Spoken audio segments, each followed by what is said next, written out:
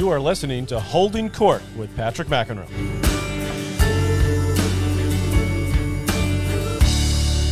Thanks to Raya Eyewear for sponsoring this episode of Holding Court. I've been wearing Raya since last year. During the pandemic, I started teaching more lessons than ever before, especially outside.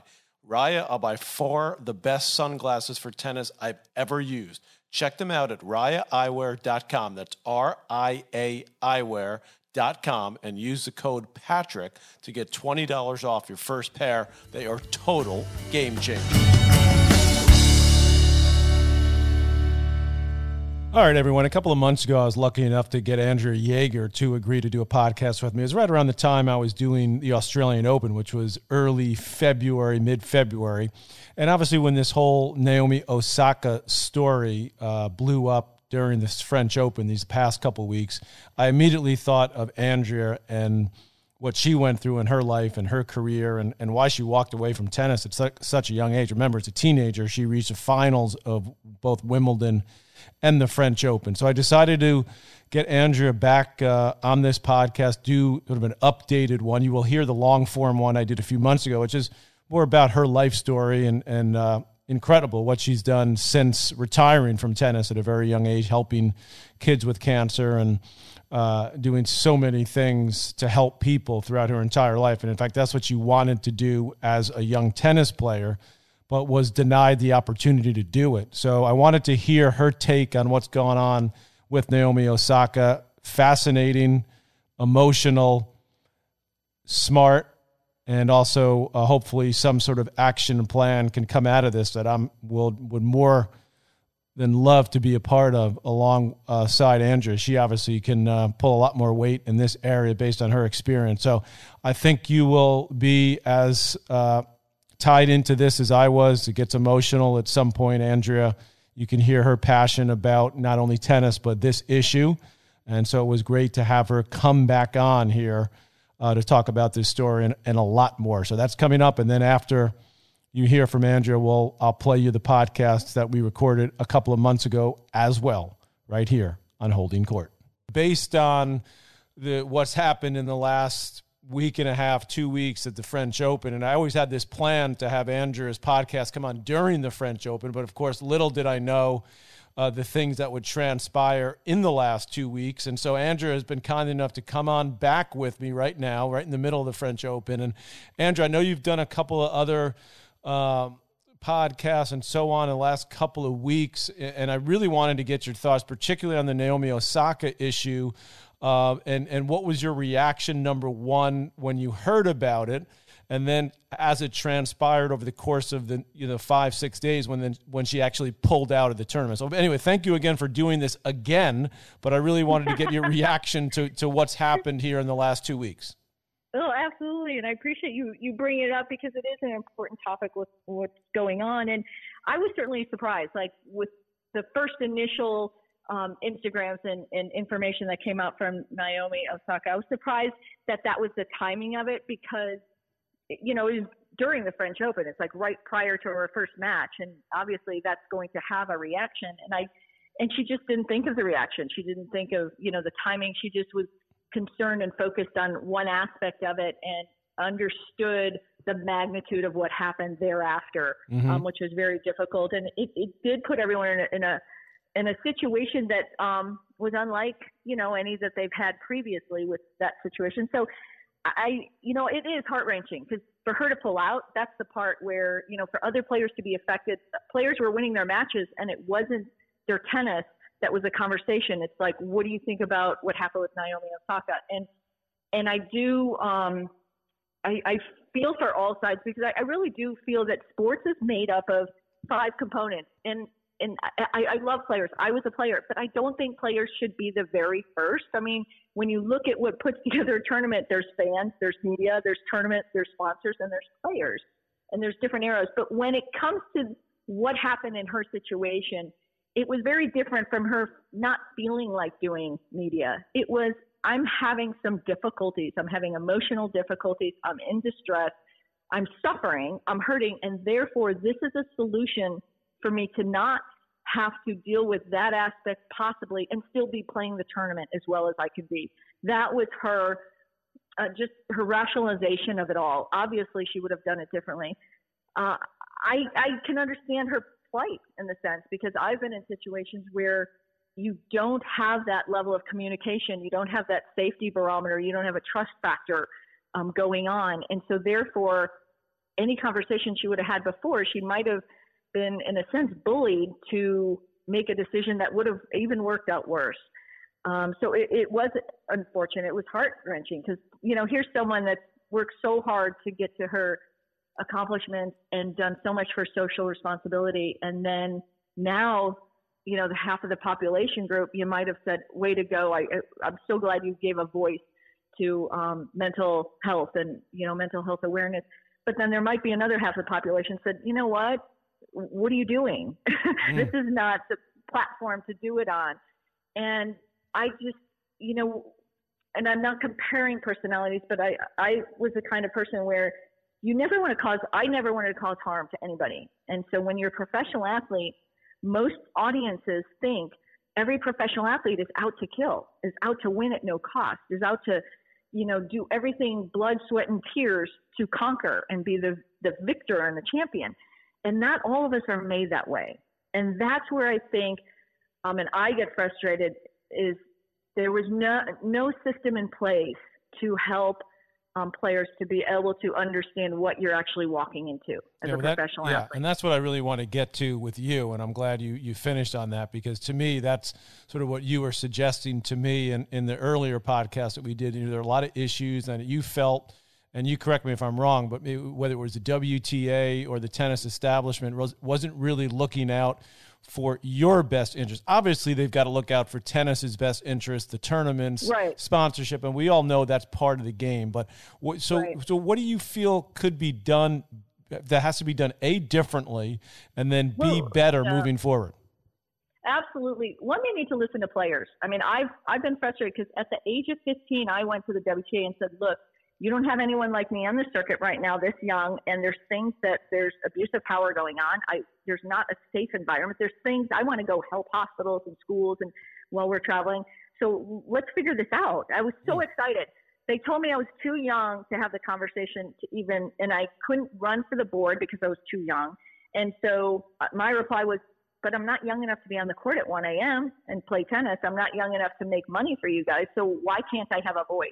They said, we don't want to hear it. So that was basically the start of my situation. And then when I continued sharing issues that I thought was very problematic for what they were doing for an environment, and again, shut down. And then when I left the circuit, when I left the circuit, I was told by the number one player in the world and the WTA media director that I had to choose between playing tennis full time, and that's it, and I could not help children or go help children full time, but I was not allowed to visit schools and hospitals and do my goodwill work while I was on their circuit because it made them look bad.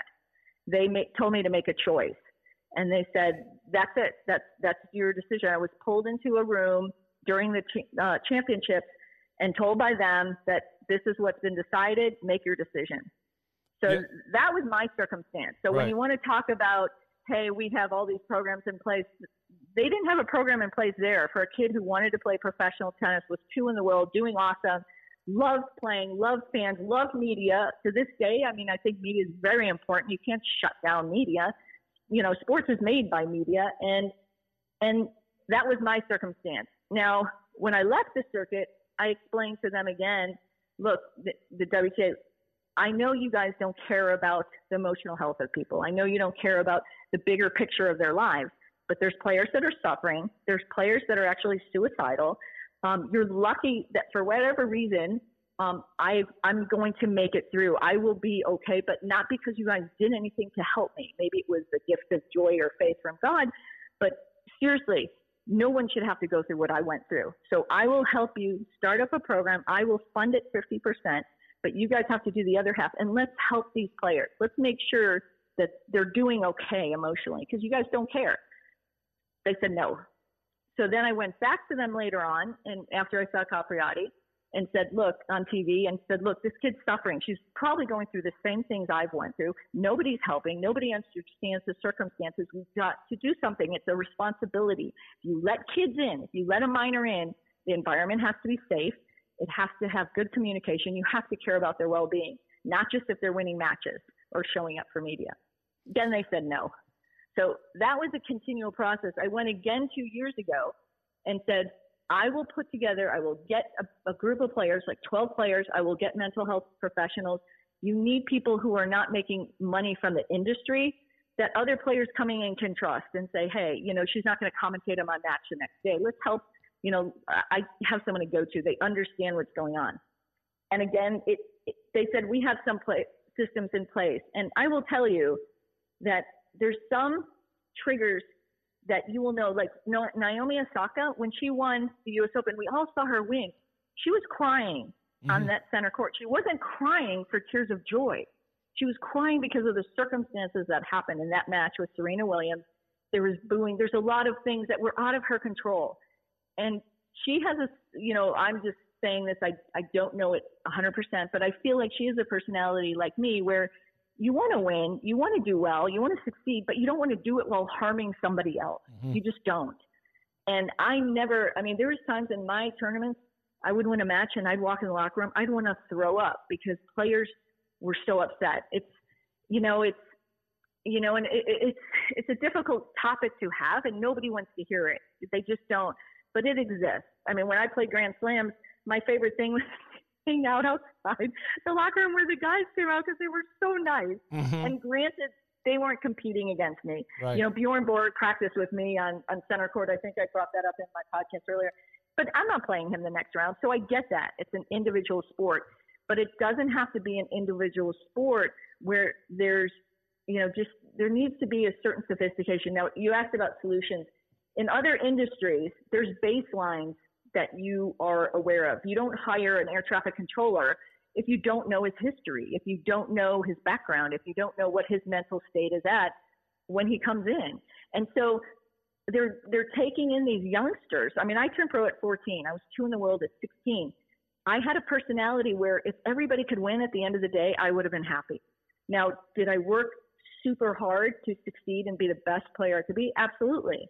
But the fact of the matter, that's a different constitution than other players you're going to see. So when you look at my last 36 years, I've been helping those that are suffering, children with cancer, children in orphanages and hospitals.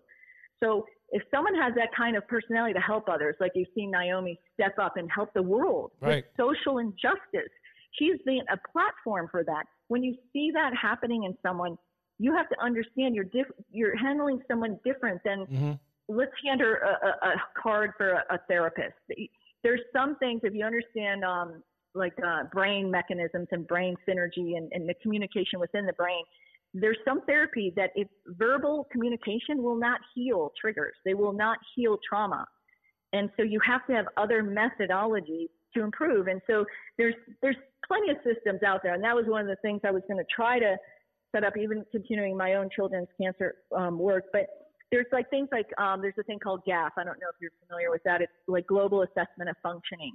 They will do a baseline. They'll do assessment. And if someone's been through a trauma, if they've had difficulties, they'll do an assessment of where someone's emotional state is.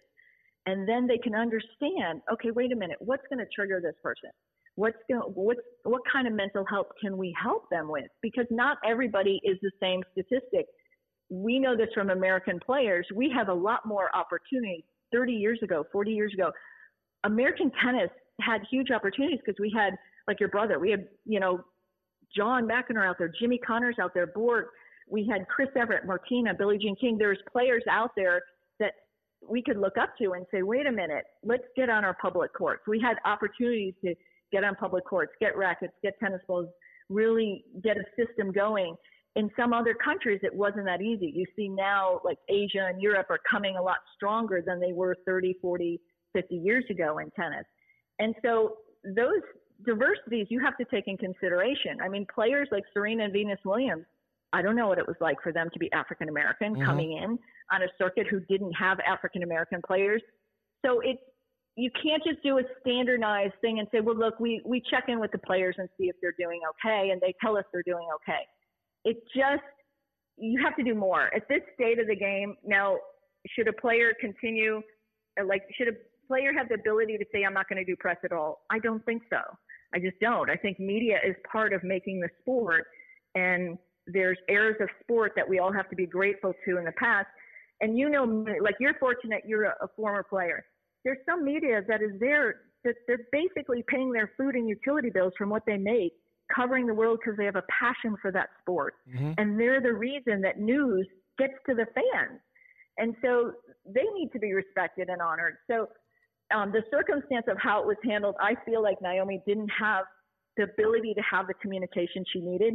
And the system was just still looking at a baseline that had no information other than, oh, look, they showed up. They're well. You know, I mean, they physically can run around on a tennis court. That's okay. The fact of the matter that you have minors on a circuit should have completely changed the system in place from the second you had a minor that was allowed on the circuit. And that never happened. Never happened with me. I mean, I'm working with legislation for other people. So certain athletes have, and we're working with Olympians, and I'm looking with teams that we're actually putting laws in place to help minors, because they don't look at it. Minors in acting have more support than minors in sports. And that's tough. When you're in $1 billion industry of sports, you're going to have problems. So I just think now, I mean, we're looking at a situation where everything's blown up, and it's almost fallen on Naomi heavier than it was even than before. Well, I'll tell you, Andrea, my mind is racing because of all the incredible things you've brought up and talked about already. By the way, my wife's an actress and a singer, and they have what they call them wranglers. The wranglers are the people that are hired by the studio or the TV or the Broadway show to take care of the minors. Literally, that's their only job, to look out for the minors. Now, here's what I have for you, because first thing I thought of is when you talked about I wish that you could have been playing now in this era of social media, because I feel like you would have probably played tennis for another 10 years and you probably would have been able to do what you were given the choice that you had to choose, to help people. I think now, because of your strength of character and your mindset, that you would have been able to figure it out yourself. Now, let's fast forward, though, to where we are now. And by the way, I had one of the things I've been doing during this pandemic is teaching a lot more tennis. One of the people I teach tennis to is a gentleman in his 70s who happens to be the head of clinical psychiatry at Columbia. So when he heard about, in fact, I was on the court with him when I heard about the Osaka story, and sort of my immediate reaction was, oh, I mean, she's got to, do the press. She's got to do this. And he immediately said, no, this is an issue. Like, this is a much bigger problem. And so I had him on one of my podcasts, and it was so illuminating to me, and I think to the listeners, to hear from him. And what you're saying is so true, because here's a professional saying, wait a second, I've dealt with a lot of famous athletes, and whether or not they're incredibly successful or not, when they reach out in a way that Naomi Osaka did, or Michael Phelps did, his depression and so on, that means there's a serious problem there. It's not something, because the Grand Slams then released a statement, threatening Naomi. She's got to play by the rules. We could disqualify her, which to me was so out of line, and it's sort of what forced her to inevitably withdraw from the tournament. So when you look at what could happen now, I agree with you. My coach at Stanford, Dick Gould, used to say, I treat everyone fairly, but not necessarily the same. And I think that's what tennis and the establishment has to look forward to do, as opposed to just saying, oh, let's push this aside. And you know what could happen? Let's hope it doesn't happen. Naomi Osaka could become another Andrea Jaeger. She could say, screw it. This isn't worth it. It's not worth my mental health. I'm out of here. I'm not going to play tennis anymore. And nobody wants to see that happen. No, I mean, in my case, I wasn't even given I had a choice between, basically, I visited a school. I was helping cluster suicides at White Plains High School. It was on my time off. Someone ran an article. I never told media.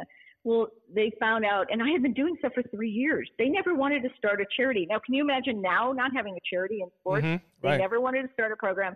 So I was told you could play on our tour if you only play tennis and quit helping children because you're making us look bad. Crazy. So that's not even it's insanity. My career. So basically, I left that room. I walked to the elevator, and I'm like, okay, God, you decide. One of my commercials just aired during the Oscars. I was, getting the semis and finals of the Grand Slams. I was winning matches easily and having, I love tennis. I still love tennis. So it just destroyed the spirit of everything I had done growing up as a kid. And I walked to the elevator and I said to God, okay, you decide, because I have contracts, I have obligations, I have responsibilities. Do I help kids full time, or do I stay on the circuit and never help a child while I'm here? So it's like, how do you do that? And I was still a teenager at that point, you know? So I'm like, so 3 months later, I went out on the French Open. I was up 5-0 in the first set. My shoulder popped. And it was like, I knew, okay, God's decided I'm going to help kids full time. But the fact of the matter, when you push someone so hard by an abuse of power and their mental state is fatigued and traumatized, physical ailments will come, and then other issues like depression. There's so many other issues that were happening. For me, if I was on that circuit and I saw what happened to Naomi, first of all, she would have had a whole team in place. Everybody would coming in. You have to have somebody like what your coach at Stanford, and I know Stanford well because my sister went there, and Dick Gould's amazing. And you can't treat everyone equally. If I'm dealing with children with cancer, some might have osteosarcoma, which is a bone cancer. Another might have leukemia. Another might have rhabdosarcoma. There's so many different types of cancer. I can't treat them all the same, because one might have to be in a wheelchair because they lost their leg. Another one can walk. So everyone has to, so it's in a sense. And the other thing is, top players do 10, 100, 1,000 times more media than other players. Right. They do it after tournaments. They do it during tournaments. They do it with sponsorships. They do it with commercials. They are constantly reaching out. Social media has given a mechanism now for players to reach, but you can't isolate the people that have loved the sport so much that they work in sports, like they work in media. And I know tournaments work hard, and fans deserve to hear from their players too, not just from their own little social media channels. But the fact of the matter is this is a life now, and it's a life that has been so traumatized that she had to leave. And she will always have people now that are like, why didn't you just suck it up? You know, why didn't you're making X amount of millions of dollars a year. Why? They don't understand what's happening behind the scene. And for me, sports and women's tennis, I wanted it to succeed and continue. And I wasn't going to be the person to bring it down because of the stories I had from my circuit. I just thought that they would improve going forward. They didn't with Capriati. They didn't with a lot of other players. I've mentioned that too. And they're not doing it with her, with Naomi.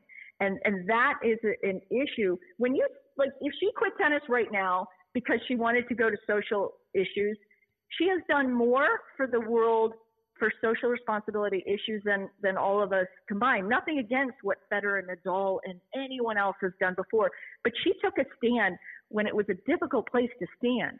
You know, that was something that she did on her own. And it's not easy to do that. She's not an extrovert.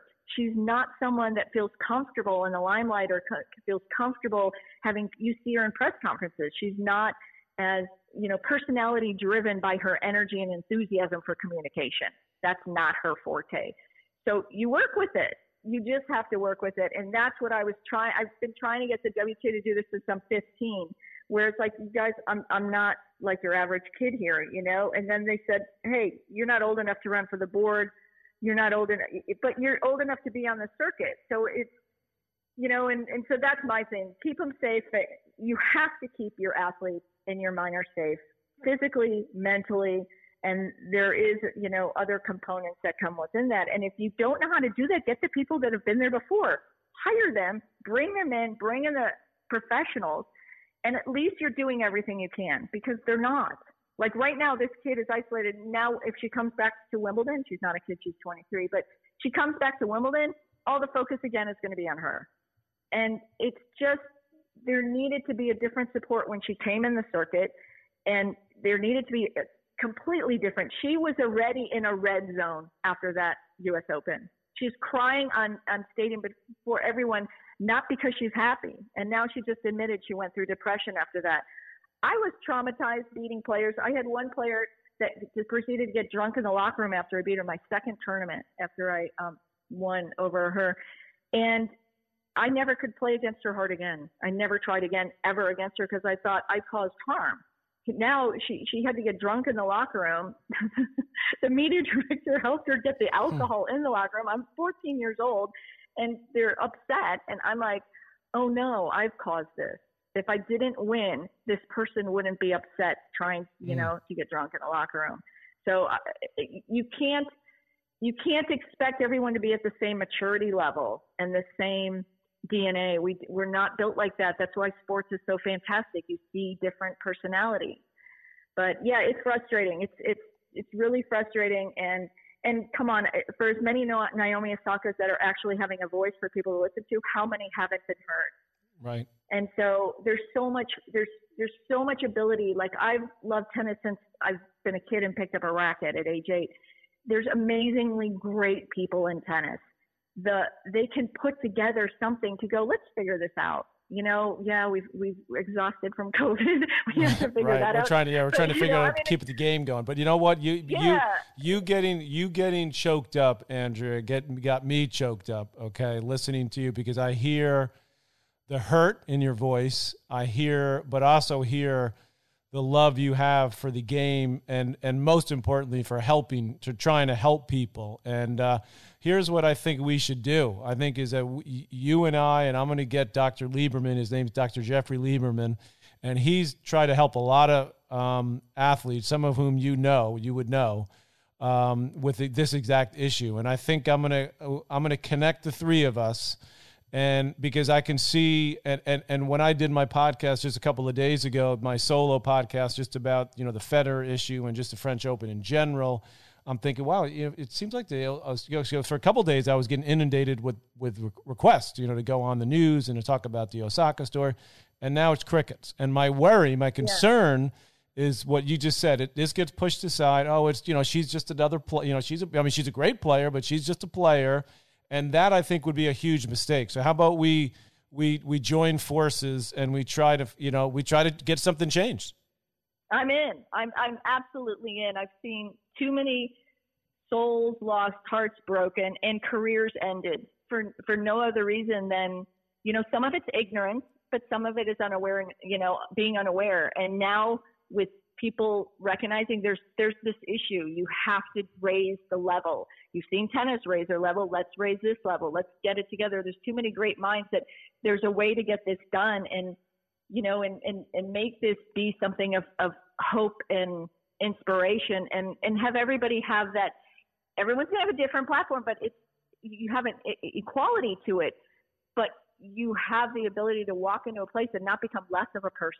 I mean, that's not what professional tennis is supposed to be. Any sports, anywhere, life isn't supposed to be that. And we should, I'm in. So yes, I'm in. All right, we're all in. Andrea Jaeger, absolutely inspiring yet again. And I will be in touch. I will get us on the phone with Dr. Lieberman, and let's see what we can do. And thank you for doing this at the last minute. And we got about, let's see, from the earlier podcast, this is well over an hour with Andrea Jaeger, and we could do a couple more hours in our sleep, by the way. All right. Well, thanks for being so awesome. Okay, Andrea. Love to you, and take care. And you know what I say to you is thank you for caring as much as you do. All right. Thanks. Thank you. All right. Take care, Andrea. Bye-bye. Okay. Bye. This episode is being brought to you by Raya Eyewear. Over the last few years, a growing concern of mine has been the long-term effects of overexposure to UV rays from my extended time on court in the sun, following that little yellow ball all over the globe.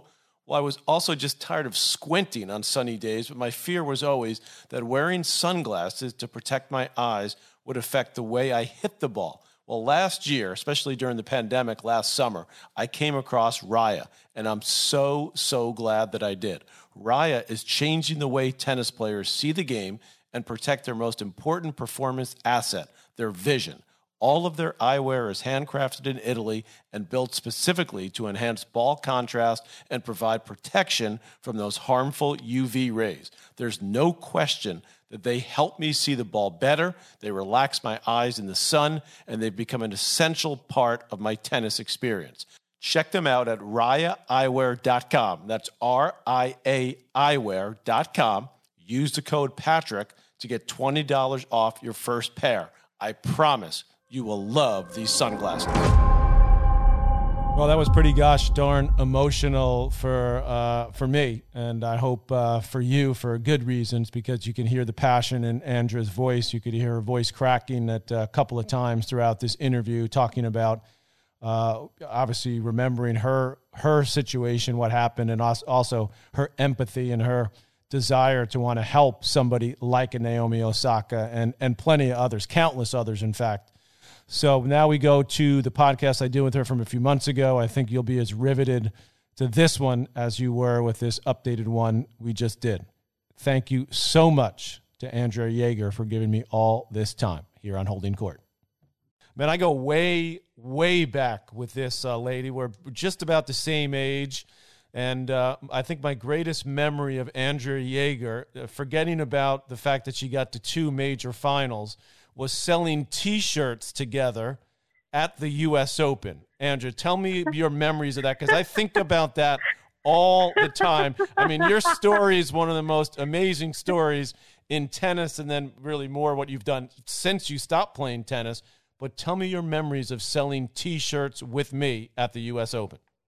Oh my gosh, what a memory. I certainly have had a lot of great opportunities because, as you know, tennis is lifelong, regardless of what level you ever get to in life. I mean, I was number 2 in the world at age 16, but the memories and the paths that get to be grown and fulfilled in tennis is pretty extraordinary. And so in running my Children's Cancer Foundation, I had the opportunity to sell T-shirts at different tournaments, and the U.S. Open was one of them. One of them, I'm sure you remember when, back at the Miami Open, and it was at the ATP player party that Kim Hall allowed me to also sell T-shirts. And so all the proceeds would go to help children with cancer. So at the U.S. Open, Nike made sure that we would have a little section so we could be able to sell that and just help the foundation get awareness out there for Little Star and make a difference. And it's something where I think anyone who loves the game of tennis, you have memories that are very distinct. I remember when I used to play and you used to come and watch John, and I remember you just as a little, I mean, we were both little, we were teenagers, but I happened to be on the pro circuit at the time. And then Chris Everett's younger sister, Claire Everett, and us 3 would be hanging out at these booths. And you sold, I think, programs when you're at the U.S. Open. Is that right? Yeah, I sold programs for a while. I actually, what happened with the T-shirts is that my brother was on he used to do an exhibition tour called McEnroe Over America. So he used to go to all the small cities, and he would play either Vitas Gerulaitis or Guillermo Vilas, and he would play like one-nighters, we called them. So he had these T-shirts made, McEnroe Over America. So we would sell them. He would sell them, and his manager, his crazy manager at the time, was a guy named Steve Corey, who's passed away years ago. So he used to be able to get them sold at the U.S. Open. So I would go out and sell them. And so I don't know who I had more of a crush on, you or Claire Everett, because both of you. Yeah, it was definitely Claire because. No, you were right up there because you come out there in your pigtails, and meanwhile you're playing like in the U.S. Open, and I'm like this 15-year-old, and I'm like, got this girl coming out, and she's going to play in like the quarterfinals, and she's selling T-shirts with me. I mean, this was unbelievable. It was so funny because Claire and I virtually dictated our whole day around passing your booth because we wanted to talk to you. And it was so funny. And she, oh my gosh, she had the biggest crush on you. I did as well, but Jimmy Arias was my big thing because he was on the pro circuit and we played mixed doubles together. And you guys won the French Open together, right? In mixed doubles. We won the French Open, yes. I think the youngest champions before that was John McEnroe and Mary Carrillo, and they held a torch for so long. And it's just, there's so many memories. Some of my best memories are off court than on court. I mean, I obviously had some great ones on court, but yes, Claire and I definitely dictated our whole schedule at the US Open. I mean, I was playing. I was late to practice one day because we had to make sure we passed your booth. And 40 years later, the truth comes out. You're maybe 42 years later, but amazing. But I want to ask you, Andrea, because obviously what you've done in your post-tennis career has been amazing, starting your own foundation and helping so many kids, which you've done for so many years. But I want to ask you about how you got started in tennis. Why was it? What made you get into tennis? Obviously, you became an amazing player at such a young age, but why tennis and how did it happen? Well, I had a different type of trajectory than a lot of pro tennis players, and I think this might help some parents or people out there that are coaches that are teaching young kids and the kids just don't grasp the game right away, because I was not fluid or successful in tennis at the beginning at all. My dad, I started at the age of 8, and the only reason my parents let me start playing tennis is I received a badminton set for my birthday, and I was trying to do it by myself out in the front yard, hitting it back and forth. And finally, my parents, because both my parents play tennis. My dad learned how to play tennis from watching on TV. He learned it from watching Board Connors and John, obviously John McEnroe, your brother. And so he taught my mom tennis. They learned how to play. They'd go to the local parks. They taught my older sister, Susie, who ended up going to Stanford on a tennis scholarship. Yeah, and she was an excellent player, really good player. Yeah, right? Absolutely. And so but they never wanted me to, they'd go and play, and Susie and I would sit on the sideline and go to the park or, play with, climb a tree or something like that. They didn't have us come on the court with them and play. So it wasn't as if they had that dream in their eyes for us to be players. So finally, my mom said to my dad, she's trying to play badminton out there by herself. Why don't you just toss her a few tennis balls? Right. And so my dad took a bucket, and I remember him distinctly saying, we don't want to go to a public court with you because I don't want to waste somebody else waiting for a court because you don't know how to hit a ball yet. I'd rather have the people who know how to play tennis be on the court. So you're going to learn how to play in the driveway. And I was like, awesome. So he tossed me balls in the driveway, and I missed every single one. I mean, we're talking for hours. Every single missed them. So then the next day, missed them again. Then the third day, I didn't strike. I didn't hit one. Did you keep asking him to play, or was he just like, come on, Andrew, we're going to go out and try it again? Or was it you that wanted to? No. He definitely wanted to stop. He looked at me and he's like, okay, let's go in now. And I'd be like, okay. So we'd go in, and then the third day I hit one. And it went over the road and into the neighbor's yard. And I was so excited. And the whole time, you would have thought I hit a home run every time I swung and missed. It was just so fun swinging a racket. To me, it was like, wee. And when I finally hit it, my dad was every time we went in before, my mom said, he goes, she's never going to make it. I don't think this is her sport. And she said, oh, well, she looks like she's having fun anyway. Why don't you just keep doing it? And that was only the reason he kept doing it. It was just, you know how this is with parents, the sheer love a parent has for their child to do something with joy. That was the motive. It wasn't, oh my gosh, my daughter can be a professional tennis player, be number one in the world, and get millions of dollars. It was, okay, well, it looks like she's having fun. I'm the father, and then, I'll go out there again. And so finally, when I could hit consistently in the driveway, he took me to a tennis court. And then I remember one time we were waiting for a court, and we were sitting on the grass, and he goes, come on, let's hit a few on the grass. And I said, Dad, let's just wait for the court to open. And he said to me, well, you never know. One day you might play at Wimbledon. And I didn't know what Wimbledon was. I had no idea. There wasn't really that kind of vision of tennis is my end all and is everything. And then when I was age 9, I remember going to play a junior tournament, and my sister and my dad were teaching me how to keep score in the car because I had no idea how to keep score. And your sister had already been playing in some, because she's a couple years older, right? Yeah, she's 3 years older, so she was playing some junior tournaments. She was playing in the same tournament, just an age group up. I was in the 12 and under. She was in the 14 and under. Right. And my mom stayed home because she was too nervous. She thought it was too early for me to be playing a tournament. I was age 9. So I went out there. I won every single match, won the tournament, and every time I switched sides, I would wave to my sister and my dad, hey, it was not that, now when you see kids, they're fierce. Their training is fierce. They're the way they attack. I think it's, probably you had the same upbringing, and Giant's been a big proponent of this, and it's about playing other sports, having a balanced life, because when you're very young, that's important.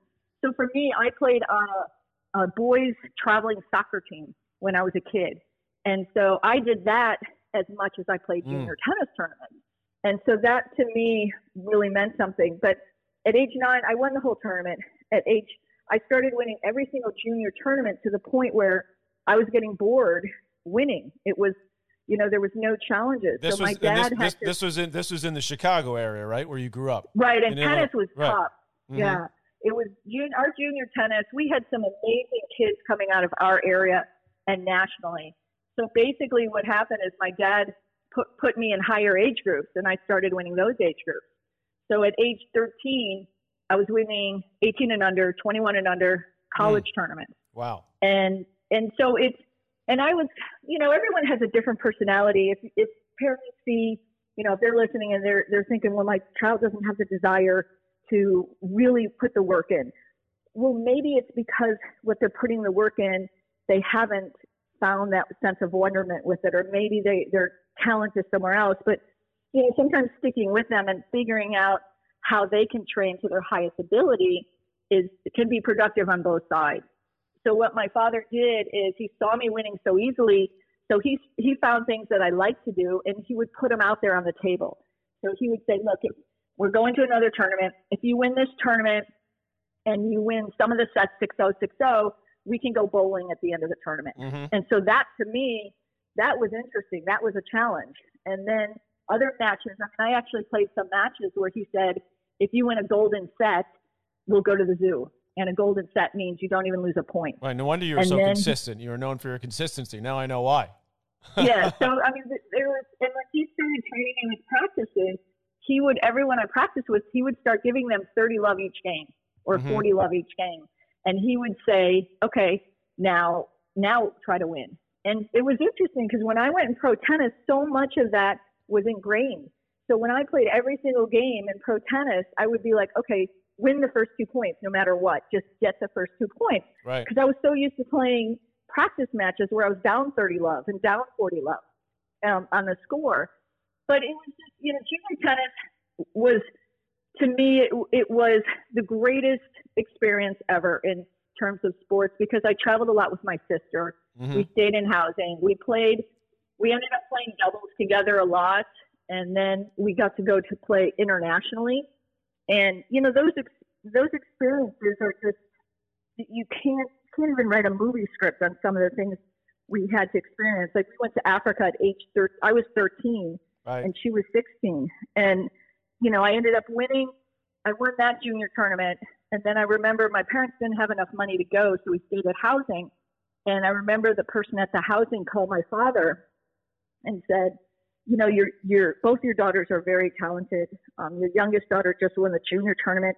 I don't even think she sweated in the whole tournament. Mm-hmm. And so we have a pro tournament next week. Would you like us to give her a wild card? Because we really want her to play in our pro tournament. And you were 13 at the time. I was 13. And so my dad said, well, because we'd have to stay an extra week in South Africa. And so my dad said, well, why are you asking me? Ask her, because I was sitting right there. Mm-hmm. So I heard him on the other line of the phone. Uh-huh. And so the gentleman goes, Andrea, would you like to play in our pro tournament next week? And I said to my sister, who was sitting there too, and I said, well, if I did, could my sister and I go on a safari while we waited for the tournament to start? Right. And the gentleman, he said yes. So he got back on the phone and she said yes, if we can take her on a safari. So my dad said, can you take her on a safari with her sister? And he said, of course. So I played the pro tournament, won the pro tournament, went on the safari. And so that was, wow. It was kind of a trajectory that you can't even imagine in this day and age anymore. After that, I played a Las Vegas pro tournament where anybody could get in pre-qualifying.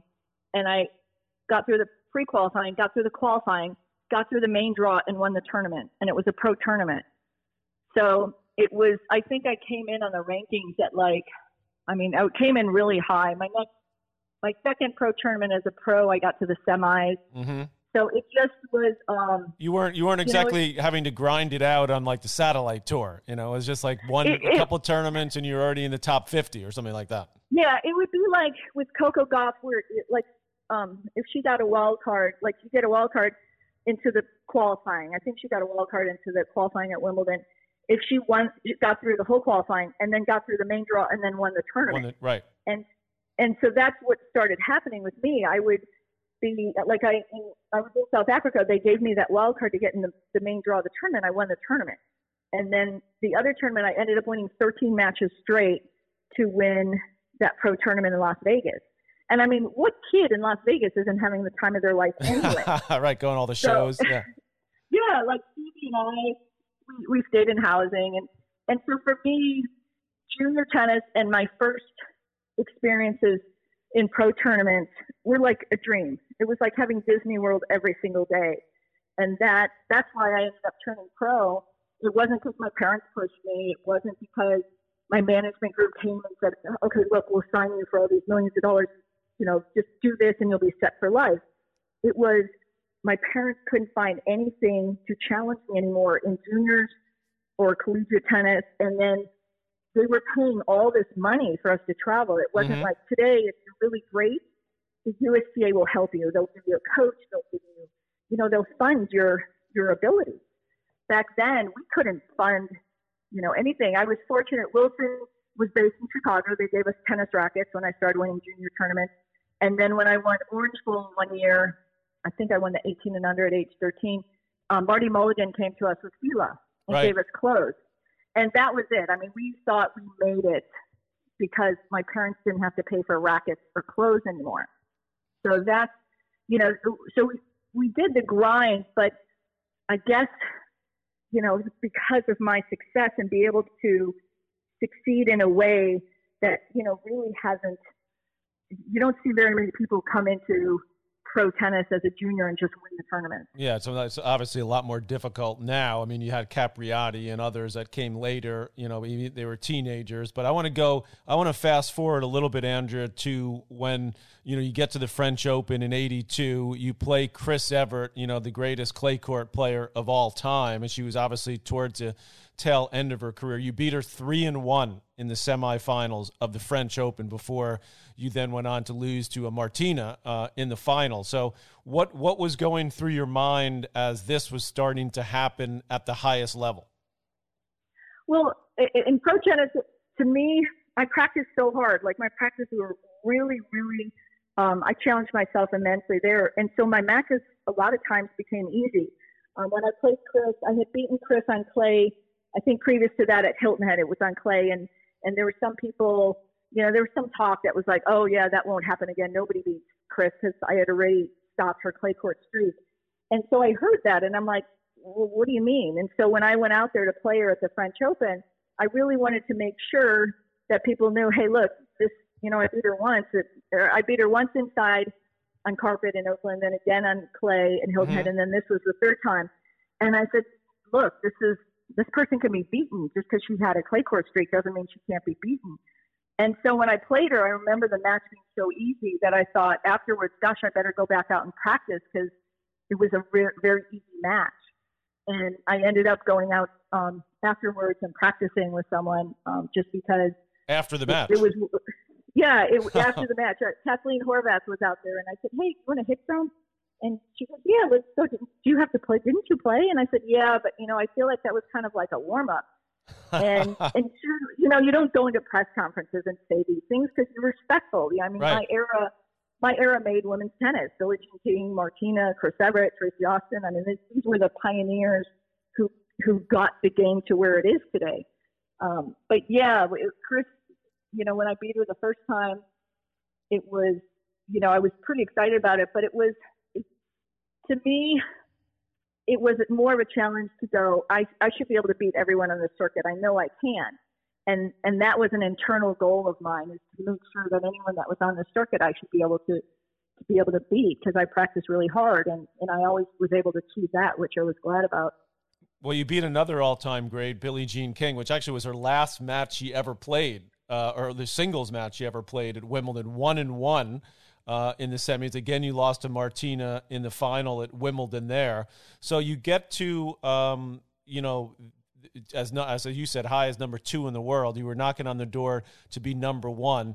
How did things change as far as the pressure that you felt and what you were dealing with? Your relationship with your dad obviously got, heated at times. So how did that all evolve as you got to, in your late teens, which is, your career ended at 19. So, and what was changing as far as your outlook on dealing with this? Well, I think mostly it was just even though physically I was able to handle the circuit and emotionally the pressure, I never got nervous, I never got tired, and I never got hot.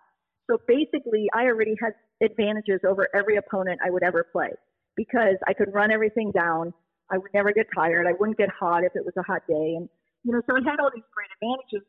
The part that I didn't have, and perhaps maybe now it's a gift to possibly not have had that, but I didn't really have the ability to understand the dynamics that went into women's tennis. And I think men's tennis had an advantage because you guys had individual sports for so long. And so men's tennis, and I saw this, McEnroe and Connors could be at their throats on a match, or any of the other players. But afterwards, they were normal people. Like, they left the tennis court and they were a normal person.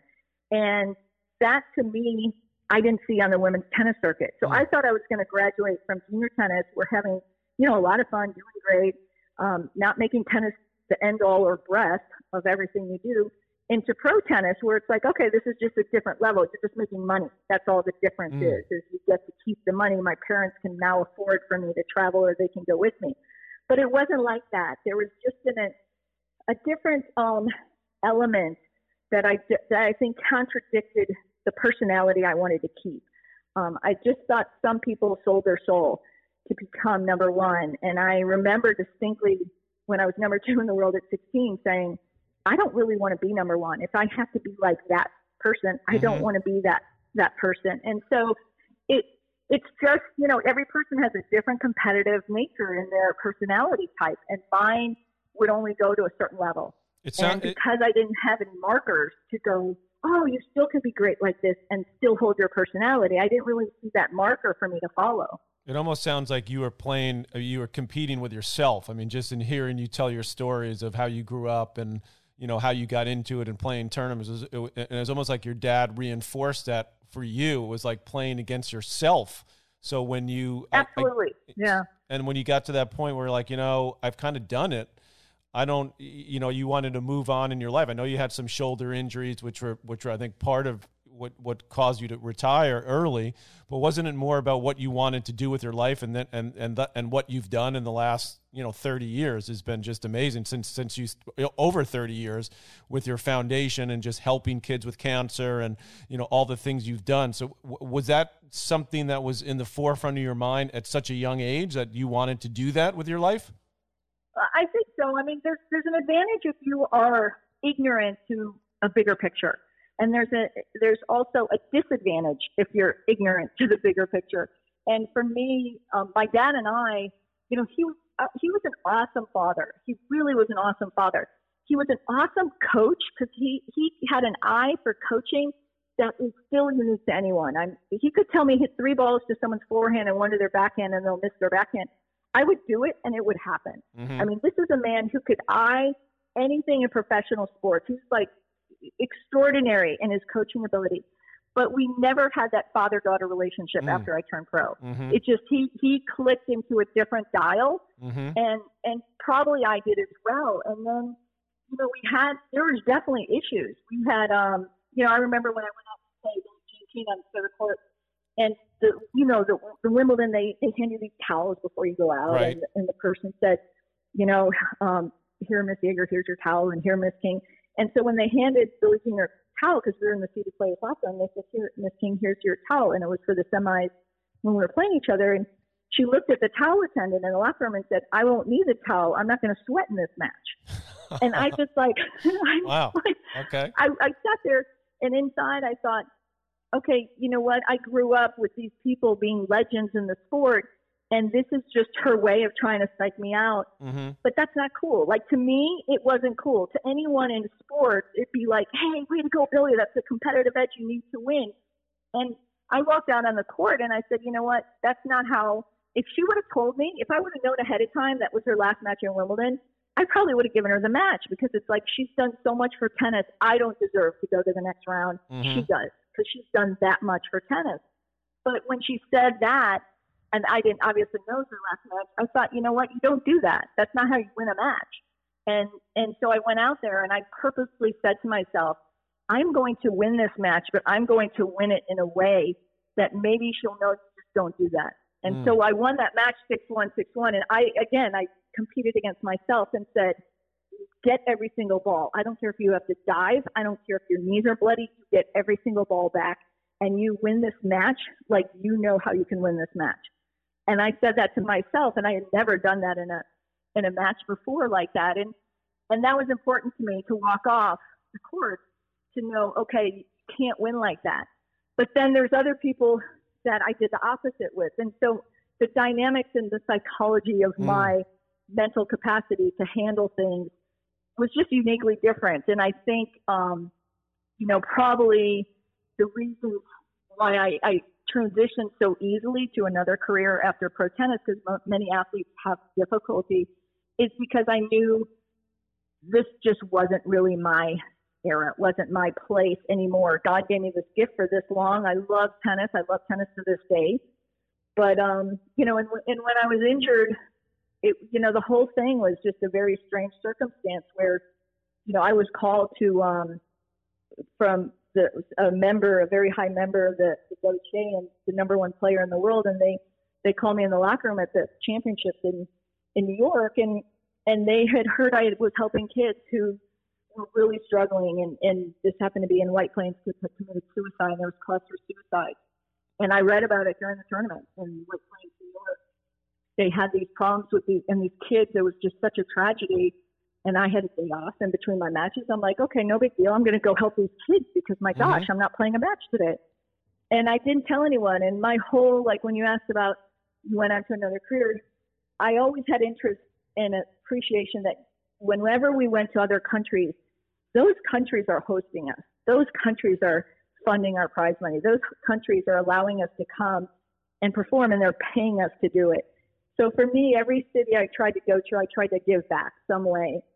And I just never told people because I just didn't. And at that particular time when I helped the school, it got printed in a newspaper because one of the kids' parents saw it. And they said, wasn't this great? Tennis sensation Andrea Jaeger. She could be buying clothes on Fifth Avenue, and instead she's helping our kids. And that was strange because it set the tone for my whole professional career, which at the time I didn't know. But those two people, they saw that article and they thought it made them look bad. And so they called me in this hotel room and, said, you have to quit doing this. And I thought, I didn't know what they were talking about. I thought it was maybe because I questioned line calls a lot. I wasn't quite like, some other people, but we didn't have Hawkeye, we didn't have Hawkeye. Right. So I just basically said, what do you mean? And they threw the newspaper at me, and there was my picture and that quote. And they said, you're making us look bad. You have to stop doing this. And I said, I was a teenager still. And I said, I don't think you understand. These kids were committing suicide. I went to help them. It was on my day off from matches. And they said, it doesn't matter. You're making us look bad. And I said, look, I've asked before for the tour to have a charity program. They don't want to have one. This is on my own time. And I said, if you don't want to do this for the heart, how about business? These are communities that care about tennis and care about us. And they're giving the sponsors. And they said, nope, you either have to play pro tennis with not helping any of these kids or anyone again, or you just quit pro tennis and go help these kids. Wow. And that was it was interesting because that was in March of 1984. And that our championships was at that time. And then a couple months, I left that room after arguing, obviously, a little while and getting nowhere, and left that room and said to God, okay, you decide. I just signed millions of dollars of contracts. My one of my commercials ran during the Oscars. I just did a commercial with Bjorn Borg. I mean, I love traveling. I love the parts of tennis where you're on a tennis court and the hotels and all that. But the atmosphere, there's every industry has an atmosphere sometimes that you're kind of like, oh, maybe that's not exactly like me, but it was no big deal. It was like, I'm going to get through this because I love this game. And now all of a sudden I had this choice. So I just gave it to God and said, okay, you decide. If you want me to play pro tennis, then I'll do that. If you want me to help kids, I'll go do that. But you have to decide because I have contracts and I've signed to play tennis. And I went to the elevator, pressed the elevator button, and then continued my life. And a couple months later was 5-0 up in the first set in the French Open center court, and my shoulder popped. And I knew at that moment, God decided I'm supposed to help kids now full time. But it wasn't, there's just so many, hindsight's such a wonderful thing where you can look back and go, oh, that was just meant to be. But would I rather play pro tennis and help kids my whole career and played, 20, 30 years? Of course. So do you ever look back? Do you ever look back and say, I kind of wish it had been a little, you obviously you were 19, you could have recovered from your shoulder injury. You could have come back a year or so later and maybe figured out how to manage all that. Because it sounds like, you didn't want to deal with the idea that you were going to be win at all costs type person. That's number one. Right. The other part of it was like, I don't want to deal with like the politics of being a great player, being at the top of the game, because that obviously comes with the responsibilities and trying to navigate that. So do you ever look back and say, maybe I could have, or are you just like, I did it, it was great, and then I moved on to do what my real calling, which was helping people?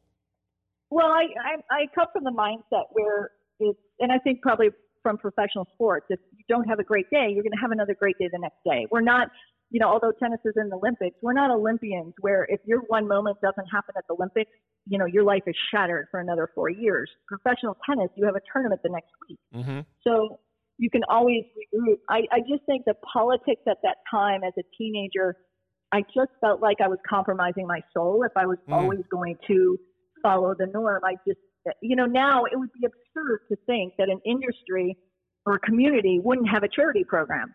It's just, you would never think that in any type of sports or industry. It's complimented, it's encouraged, it's inspired.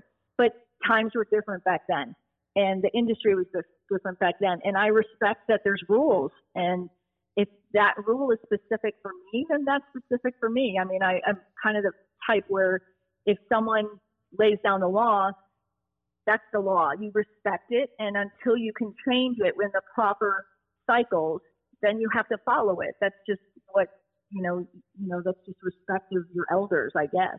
All right, so let's talk about what you've done since, because obviously, the list is so long. You go back to college, you get a degree in theology, you start the Silver Lining Foundation. I think was the original name. Now it's called the Little Stars Foundation, that you've been running for so many years, which helps so many kids. You wrote a book called First Service back in 2004, where you talk about your life and your decisions to, to do what you've done. What have, and you also became an Anglican Dominican nun, by the way, at one point, right? So what have you been the most proud of, and what continues to drive Andrea Jaeger every day? Probably the same thing as when I was little, is that, how can I contribute to make the world a better place? How can I serve in my best capacity with what I have? And so, I'm on my 36th year of improving the quality of life, and providing long-term care for children with cancer and children in need. So that, I was told all those decades ago that one of the hardest industries to go into is pediatric oncology, because there's so much suffering. A lot of the doctors and nurses even move on to research because it's really hard. Mm-hmm. But I just thought, you know what? I grew up with having a very a tremendous amount of tenacity and determination, and maybe I'm called to this. And so I think when you can change someone's life for the better, especially with children. I'm obviously geared a lot towards vulnerable population groups and helping them. Whether I'm known for my children's cancer work, but anyone that could use a lift in life to get have a fuller life and a better life, I'm certainly all for. But I think every day, certainly what we've seen in the last year with what's gone on with COVID and mm-hmm. pandemic and how people have been hurting, it's like what everyone has a different calling. Mine I believe is to help others, and I've done that and been able to make a difference to millions of kids. It's not an easy field. It's not a I often think it was easier to get to the finals of Wimbledon or to beat Chris or Martina or Billie Jean than doing what happens here daily. And that's that's just something that I've worked really hard for. I've tried to get as educated as possible in it and make a difference and try to give the kids. I wasn't looking for a peer group on the professional tennis circuit. It would have been mm-hmm. awesome to have one, but it's an individual sport. It wasn't their responsibility to give me one. It was whether I fit there or not. And what I do is I give these families and these children an opportunity to have the best support possible, given they're going through, horrible traumatic suffering times and years. It's just there's no way to describe what some of these families are going through. I ran into your mom once in New York in outside of a hotel lobby, and she came up to me, and the first thing I said was, "Oh my gosh, John, your son was the first person to ever donate to my foundation. I thank you so much. I wouldn't have gotten this far." And she said to me, "You're the one to be thanked. I couldn't do what you do, and most people can't. It's too much suffering that we see."